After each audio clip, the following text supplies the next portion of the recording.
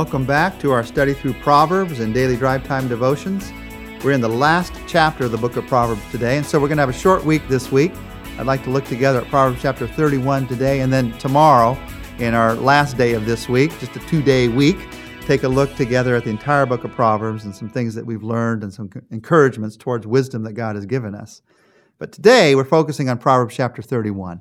And the verses I'd like to focus on are Proverbs 31, verses 30 and 31. Charm is deceptive, and beauty is fleeting, but a woman who fears the Lord is to be praised. Give her the reward she has earned, and let her works bring her praise at the city gate. I'm determined to change your perspective on Proverbs chapter 31 today. Most women that I talk to see this as one of the most discouraging chapters in the Bible. Oh, they say it starts well in verse 10 by saying that a great wife is better than precious jewels, but then this pressure begins to build as a wife is described. This excellent wife that's described gets up before sunrise, works late into the night. She brings in the food. She cares for her household. She sews the garments. She even has time left over to work for the poor. I can understand the pressure that many women feel when they're confronted with this superwoman image presented in Proverbs 31. But that's not the intent of this chapter at all. Let me give you 2 sentences to change your perspective on this proverb. Sentence 1. Proverbs chapter 31 is not about performance pressure.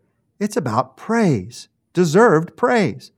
Sentence 2, following up. Proverbs 31 is not written to tell women what to do.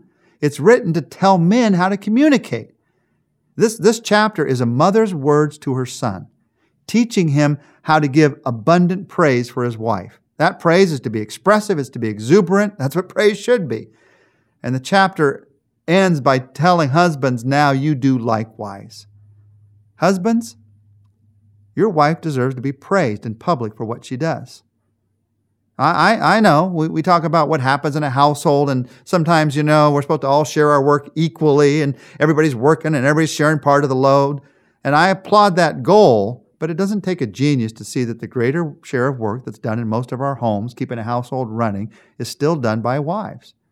This proverb reminds us that when that's the truth, when that's the fact, that work needs to be noted. Now, even if it is equally shared, totally equally, that work also needs to be noted. This idea of praise that's brought out in this chapter is not to put pressure on a woman. It's not saying you have to fulfill this certain mold.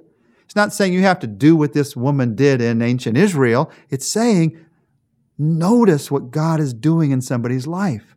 The idea here is to loudly and clearly say, as a husband to a wife, I notice what you're doing. I see the incredible impact that you're making through your life in what you do for our family. The message of Proverbs 31 for all of us is this: the work that's done in a home is as important, it is more important than the work that's done in the business world. It says, let her works praise her in the city gates. The city gates in that day were where all the important decisions were made. It's like the city hall of our day. It's like the halls of Congress in our day. It's the place where the government decisions were made, where the business decisions were made, where the real estate decisions were made. So this is saying at the most important point in society, at the place of power, make sure that her works are praised. Now, with a little bit of fear of being too corny, I have written a Proverbs chapter 31 for the 21st century. An excellent wife who can find. She is worth more than a gigabyte or a terabyte. She's busier than an airport shuttle service, getting her kids to school, ball games, and lessons on time. She maneuvers her cart through pavilions in Costco with the skill of a fighter pilot. After returning home from a full day at the office, she still finds the energy to really care about the little hurts and the next big homework project.